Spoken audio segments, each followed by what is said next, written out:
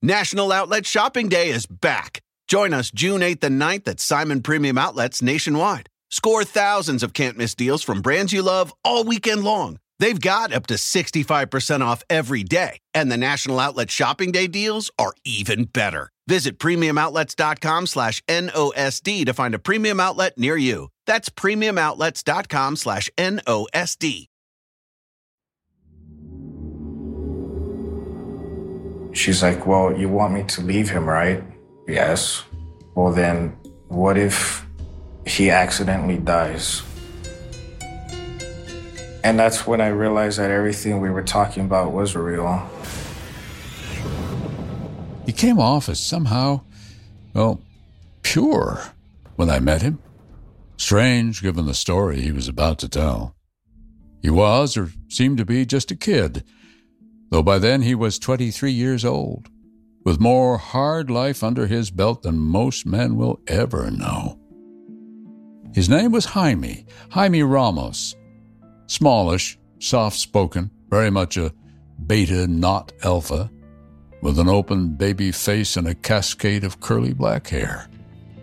He spoke slowly, precisely, as if every syllable mattered, as if he was a penitent, spilling out his story through a confessional screen, a story of lust, obsession, and murder, the kind of plot you'd see in some old Hollywood noir, like, say, Double Indemnity, in which a guy falls for a dame who needs a special kind of favor. I loved you, Walter, and I hated him. But I wasn't going to do anything about it, not until I met you. And nobody's pulling out. We went into this together and we're coming out at the end together. It's straight down the line for both of us.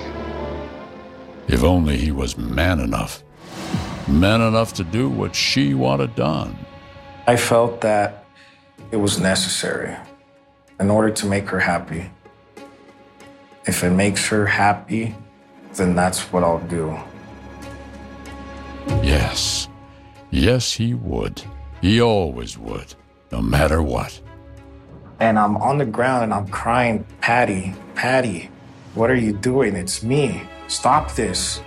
Why are you killing me? So, of course, this is a love story in its own weird, perverted way, about people who act like they're living in a certain kind of movie.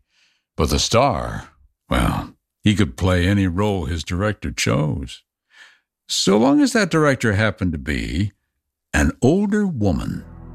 How do you feel when you're with older women? I just feel secure. Yes, secure. And in love with his older woman. What's the expression? Till death do them part. I'm Keith Morrison, and this is Dateline's newest podcast, The Seduction.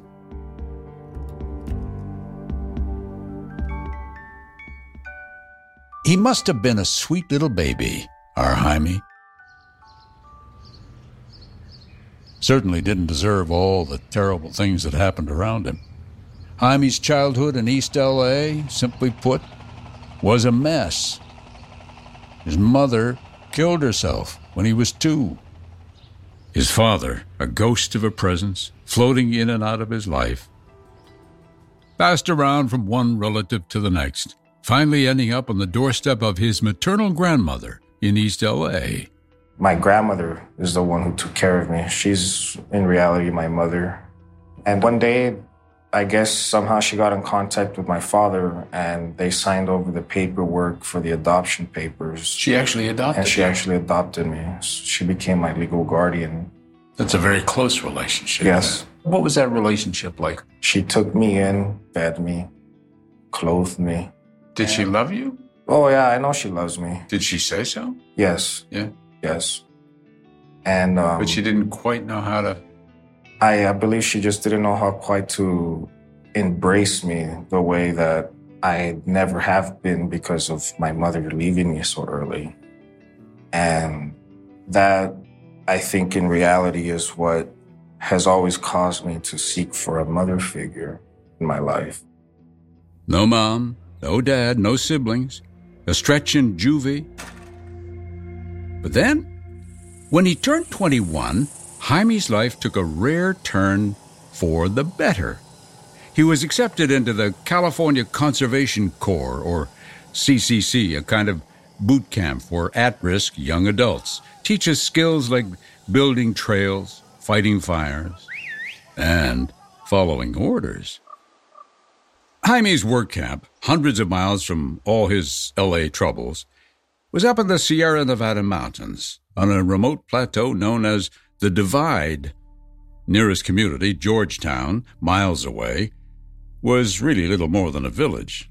So Jaime's world did not extend much beyond the camp's fence line, where a staff of uniformed adults made sure the Corps members, as they were called, stayed in line. And here is one of the coincidences of which a life is made. One of Jaime's supervisors was an older woman, Patty Prespa. I saw all the other young men and women there calling her mother, mom. Because Patty seemed so in control and so popular. The other recruits adored her, and Jaime, he felt like garbage mostly. But then something magical happened. Patty paid attention to him, to Jaime. She looked at him, she heard him, and he told her everything. She would listen to your problems. She would help you. She would give you guidance. Then I started to get that feeling again about this mother figure of her. And when you say got that feeling again, it was the same feeling you had had with some other women. Yes, a secure feeling. Jaime told Patty about his mother and about the nightmare that his childhood became after she died, as he was shuttled from one family member to another. And along the way, he said, a male relative repeatedly molested him for years. And this was something that happened once, twice a month. How old were you? I was about 6, 7 when it started, and it ended about somewhere between 15 and 17. 10 years? Yes. At first, I didn't know what was going on. He just kept telling me not to tell anybody, and I just felt threatened. That was a big issue for me when it came to feeling like a man. Yeah. It was Patty who changed all that. Patty who made him feel like a man. And so he told her about his life, all of it, including that first time he fell for an older woman.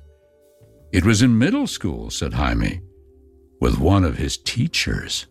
We became friends, and then it started to become an intimate relationship. And I was with her till I was about 17. Outrageous, immoral, just wrong. And like all forbidden loves, it was destined to end badly. She was the one who put a stop to it by telling Jaime, not directly but through his cousin, that she'd met another man. Another man? What are you talking about, another man? I was mad. Well, and yes, it was an odd thing to say, really, given that Jaime wasn't yet a man himself. So how could there be another one? And maybe that's what triggered something inside him, being reminded by a woman, an older woman, that he, Jaime, wasn't a man at all, that he'd been merely play acting. He was just a boy, and now a very angry one. Enraged and heartsick, Jaime ran to the teacher's house to plead with her not to leave him.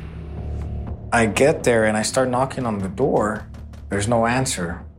So I started banging on it, and she has a 2-story house. So she opens up the window from her bedroom and tells me, whoever's out there, you better leave, or I'll call the police. It's me, James. What are you doing? Open the door, please. I don't want you here right now. You need to leave. I don't know you. She kept saying that. I'm like, you don't know me. It's me. What are you doing? I ended up smashing the sliding door open with a chair outside that she had, a patio chair.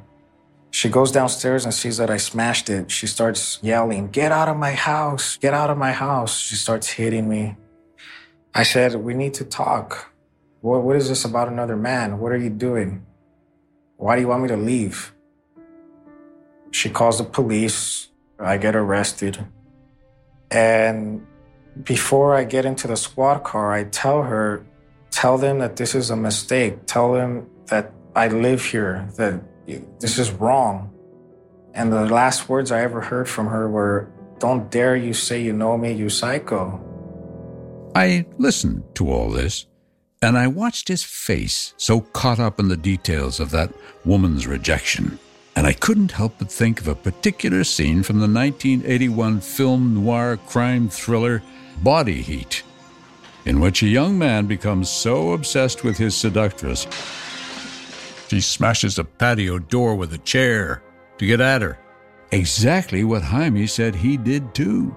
Though, in that moment of passionate fury, he probably wasn't thinking about a later scene in Body Heat, in which the hapless lover is set up to take the fall for a husband's murder. Then Maddie sees a way to get rid of both of us at once. So, when Patty heard Jaime's story, did she get some ideas of her own about Jaime, about how far he would go for a woman he loved? I gave her my whole life story from beginning to end. I've given her things that my family doesn't even know about. How did she respond? With pure kindness and understanding. She embraced you. Yes, like I've never felt the embrace before. And she made me feel like a man again. Never felt like a man before. Never felt like a real man before until I talked to her. And how did that make you feel about her? It made me feel indebted.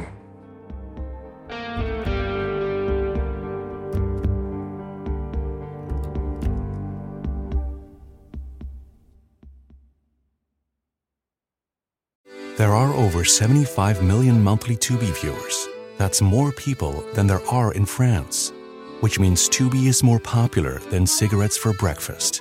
It's more popular than considering iced coffee a total abomination. More popular than loving political revolutions. More popular than mère and mère somehow being different words. Tubi, it's more popular than being French. See you in there. National Outlet Shopping Day is back. Join us June 8th and 9th at Simon Premium Outlets nationwide. Score thousands of can't-miss deals from brands you love all weekend long. They've got up to 65% off every day, and the National Outlet Shopping Day deals are even better. Visit premiumoutlets.com/NOSD to find a premium outlet near you. That's premiumoutlets.com/NOSD.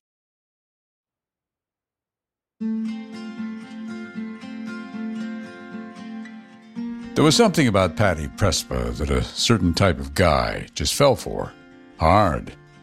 Auburn hair, curvy, and whenever the need arose, she could shed weight as easily as a thrift store coat and squeeze back into her old Daisy Dukes. A transformation that happened right before Jaime's eyes and stirred a lustful pull. One Patty seemed to feel, too. Patty was 47 the first time she had sex with Jaime. He just 21, younger than any of Patty's 4 children. Happened in the back seat of Patty's car that time. And then they took to finding hidden corners of the Conservation Corps camp. Sometimes she'd sneak Jaime out to a cheap motel. Discretion was called for because Patty was Jaime's boss of sorts. It was a taboo thing because she was a supervisor. I was just a core member. If I get caught with my supervisor, we're both going to get fired. It was forbidden excitement, and thus ever sweeter. They were months into their affair when Patty told Jaime something important. She was ready to trust him with her own dark secrets, starting with a very big one. She was married. But by then, my feelings were so strong that... Well, wait a minute. When she told you, after months of this, that she was married, do you remember that moment? Yes. I felt a sting of, I wouldn't want to say betrayal. Must have been a shock. But it definitely was a shock. It was like a slap in the face. Patty's husband was a big bear of a man named Ron Prespa. And for Jaime, she skipped over the story of how hard she worked to snag Ron 6 years earlier. That was after her third husband dumped her. And she started dropping by Ron's remote mountain spread unannounced, as if just accidental-like, despite it being on a one-lane road, miles from town. She was all dolled up with makeup, her hair done, and a dress and high heels, and come by just to say hi. And at this point, they weren't dating or anything, and it seemed like she was already worming her way in there. Yeah. And she did. Ron's daughters, Misty Davis and April Hensman, said it was like their dad fell under some bewitching spell. He wanted to be with her. He really wanted her. And he, Ron Prespa, was a catch. Tall, muscular, a thick head of sandy hair with a beard to match. Perfectly at home on the back of a horse or the seat of a backhoe. He was such a man of the mountains. His adoring daughters teased him about it, called him Grizzly Adams, after the big barrel-chested character in a family TV show. Except this grizzly man raised his girls on his own. And he'd do our hair and French braid our hair. Yeah, French braid our hair, and he'd, Grizzly Adams who French braids your hair? Yeah. He just, and he knew, he was like a mother father, and he really knew how to take care of us, and he did a really good job and taught us a lot. He did indeed. April and Misty, both fit, blonde, bright as the California sun, grew up riding horses and herding livestock. So at home in the mountains, they could be fill-in hosts on YouTube's Country Life channel. We raised cattle, and we'd be out there with Dad. We could talk about cows for hours. Dad was always a MacGyver. There wasn't anything he couldn't fix with duct tape or with a baling wire. I mean, we always just thought it was a fabulous life. But kids are meant to leave home, and both April and Misty went off to start families of their own, which left Dad, Ron, all alone for the first time in his life, until Patty sashayed into his world. But as attracted as Ron was to Patty, he made it clear to her he had no interest in ever getting married again. His breakup with April and Misty's mom was too painful. So the two just dated, seeing each other exclusively. Until about 3 years into this relationship, Ron's daughters noticed something suspicious about Patty's behavior. She was up to something. Up to what? Having an affair on my dad. He was losing weight. Is that how you could tell that she was kind of dolling herself up and looking good? And quite a bit of weight. Did he know? Did he suspect? Or I think that my dad was an intelligent man, so I think that he did know, but I think that he, again, was just finding the good. He always wanted to please, and so maybe if I do more, then she'll recognize that. So Ron did, of course. He'd do anything to keep her, make her happy. And it turned out there was something he could do. I was fishing at Grandma's Pond with my son and my husband, and Dad and Patty came up to the gate, and Dad's waving this little piece of paper, and I'm like, what is that? So he came up to me and he showed me it, and it was their marriage certificate. And I punched him in the arm and I said, are you kidding me? You did what? And I was angry. Patty really, to me, pushed the issue. She was really desperate to be married. She just kept wanting that to happen and was really pushing the issue. Let's get married, let's get married, let's get married. We got to get married. For what reason? Why is the rush? We've been together for so long, and that was Dad's outlook on it. There's no reason to get married. What do you think? If they got married, she wouldn't have any more affairs? Or something? Honestly, couldn't tell you. The bottom line is he truly wholeheartedly loved her and believed in her. So when the new Mrs. Prespa wanted a thing to happen, Ron made sure it did. Even if it meant his sweet daughters were no longer welcome guests in the home they'd grown up in. It was Patty's house now. Her kids could visit, But his? April and Misty had to arrange to see him in a neutral location, their grandmother's house.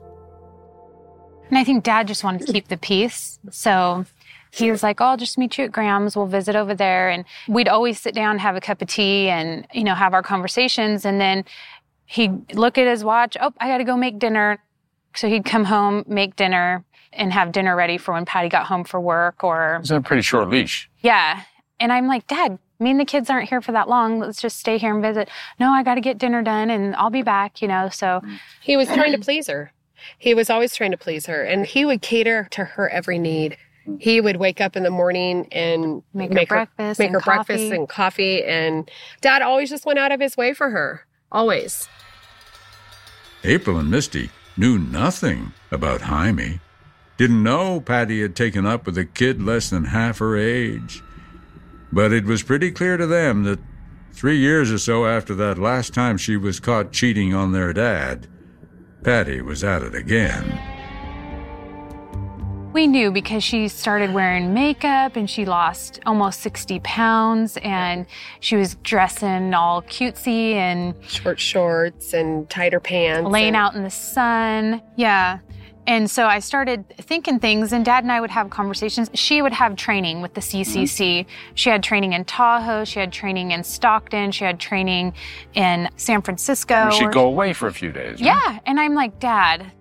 Yeah. Her job isn't that important for her to be leaving for this training here and there. And you thought something was going on I these did. trips.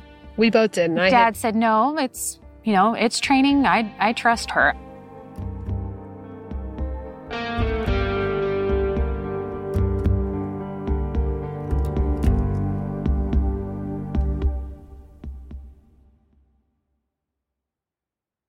There are over 75 million monthly Tubi viewers. That's more people than there are in France, which means Tubi is more popular than cigarettes for breakfast. It's more popular than considering iced coffee a total abomination. More popular than loving political revolutions. More popular than mère and mère somehow being different words. Tubi, it's more popular than being French. See you in there. National Outlet Shopping Day is back. Join us June 8th and 9th at Simon Premium Outlets nationwide. Score thousands of can't-miss deals from brands you love all weekend long. They've got up to 65% off every day, and the National Outlet Shopping Day deals are even better. Visit premiumoutlets.com/NOSD to find a premium outlet near you. That's premiumoutlets.com/NOSD.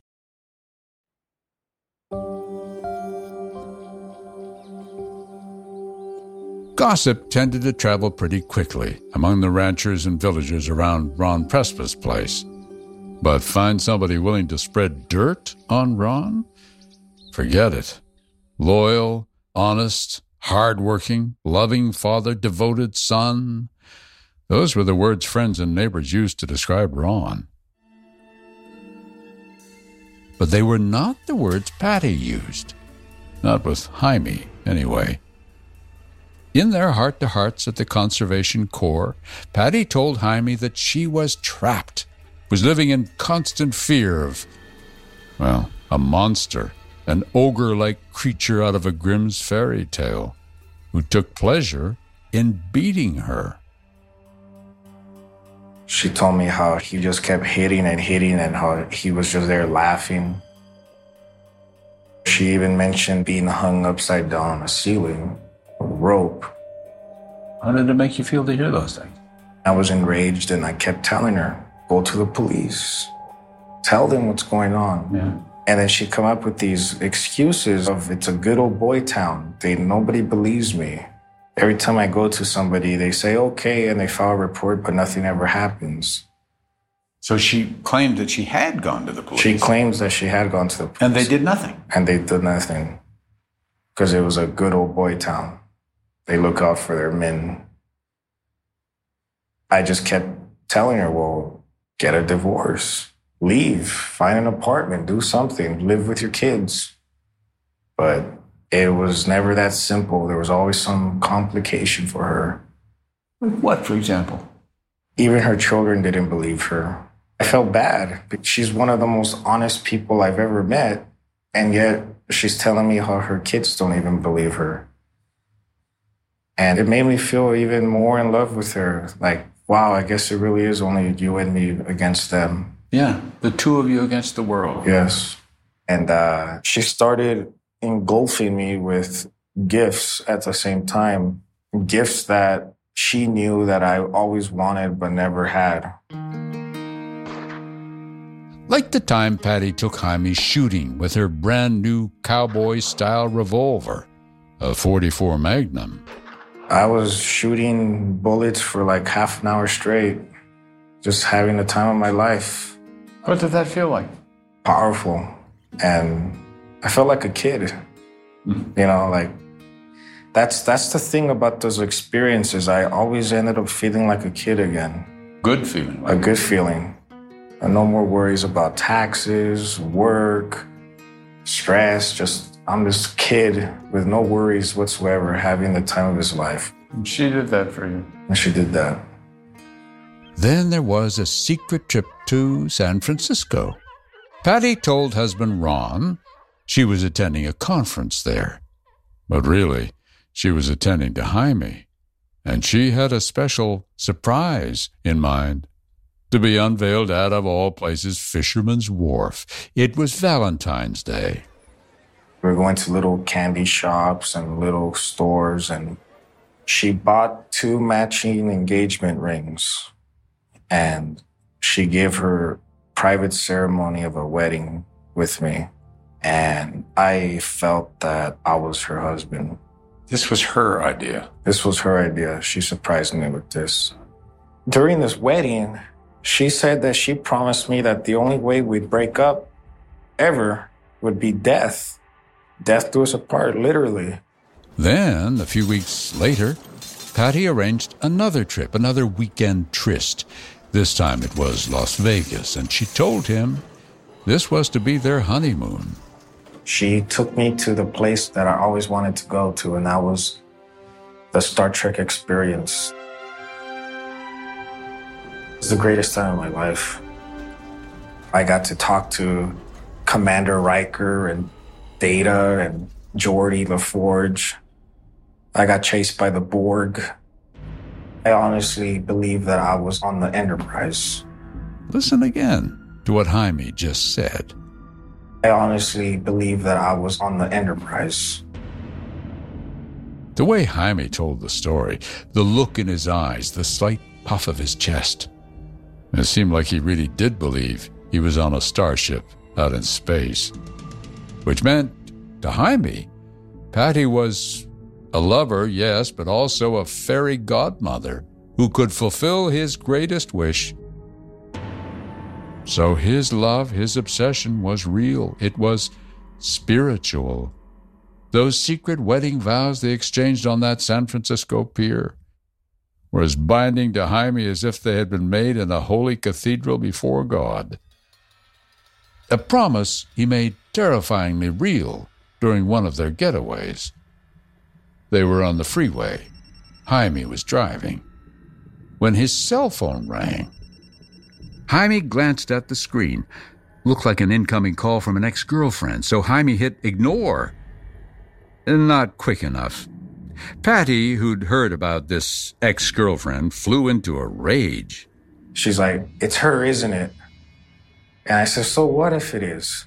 And she's like, "I just told you 3 days ago not to call her, and you called her." I'm like, "I can't say no. She's a friend. Don't you understand that?" She throws this water bottle at my head, and that gets me flustered. Like, "What did you do that for? Just pull the car over, turn it around. We're over. We're through." When she said it was over, during this wedding, she said that she promised me that the only way we'd break up ever would be death. So I made that vow with her. Yes, death do us apart, literally. And I start yelling at her, telling her, "So you're telling me that we're through?" She said, "Yes." I said, "Well, then that means we need to die, if that's what you're saying." And I pushed the car to like 95, and I purposely ran myself under a semi-truck. somehow we spun out from the tires instead of getting sucked in and landed in the median, rolling, and not a scratch on us.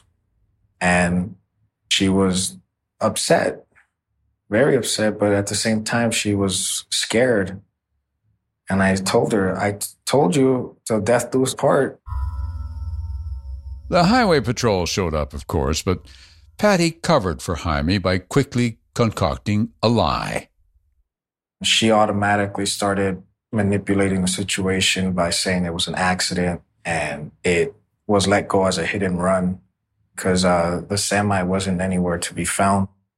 Of course, Misty and April heard about the accident, but not that there was someone else in the car. They didn't know Jaime existed.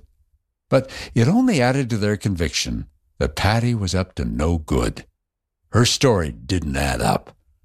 Something strange was going on. The vehicle was totaled on Highway 99 in Stockton somewhere, but they towed her back to Bakersfield and put her up in a hotel in Bakersfield. And I'm like, that doesn't make sense, Dad. You need to start questioning this. Didn't make sense because Bakersfield was a couple of 100 miles in the opposite direction, away from Ron's place. I'll drive down and pick her up. Oh, no, they're going to get her home. Everything's going to be okay. And I'm like, are you sure? I think you need to ask some more questions. But he really wanted to trust her and wanted to believe the good. Oh, he had no idea. Because Patty was telling Jaime she had an even darker secret to share about her husband, Ron. A secret so disturbing, she was afraid of what Jaime might do once he heard what it was. She was crying. She was trembling. What had he done? She told me that she went home. She was going to go to sleep. He came over her, as he usually tries, and she reaches for her gun and hits him in the head with the butt. And it doesn't affect him. He takes it away and he's laughing. She tells me how he hits her, turned her over on her stomach, held her down, and went from behind and was raping her and calling her names and even doing some punching in the back, I guess. And what happened to me as a child with my predator, that's what went through my head. I felt like this man did it to me, and I promised myself that this will never happen to me again. And since it happened to me again, I'm going to hurt this man. And she said what? She kept telling me not to do anything rash, as I said. Right. And then I said, well, it's going to happen. You either move, divorce, or I'm going to hurt him. I felt that now that I am a man, I can actually be angry, not scared. And maybe I can do something about this. And maybe I can do something about this. And I said, either you move immediately or I'm going to hurt him very soon. And that's the moment when a strange, dark, and curious little idea wormed its way into Jaime's all-consuming story of love. It was Patty's idea, of course. Patty had all the ideas, didn't she? She said there's other ways we can do this where we'll both be happy.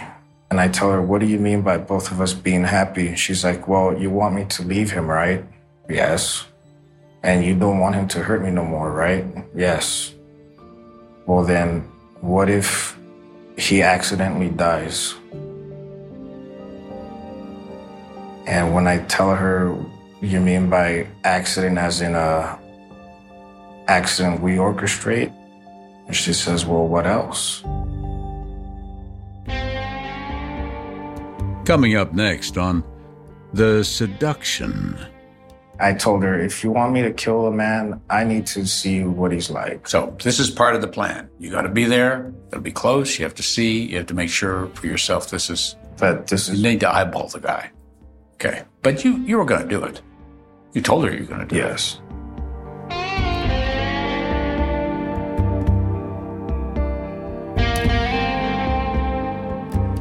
The Seduction is a production of Dateline and NBC News. Vince Sterla is the producer. Jonathan Mosier is the audio editor. Rachel Ligon is associate producer. Matt Sullivan is assistant audio editor. Susan Nall is senior producer. Adam Gorfain is co-executive producer. Liz Cole is executive producer. And David Corvo is senior executive producer. From NBC News Audio, Bryson Barnes is technical director. Sound mixing by Bob Mallory. Nina Bisbano is associate producer.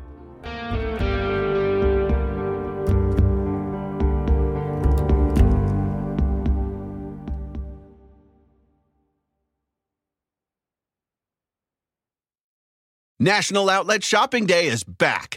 Join us June 8th and 9th at Simon Premium Outlets nationwide. Score thousands of can't-miss deals from brands you love all weekend long. They've got up to 65% off every day, and the National Outlet Shopping Day deals are even better. Visit premiumoutlets.com/NOSD to find a premium outlet near you. That's premiumoutlets.com/NOSD.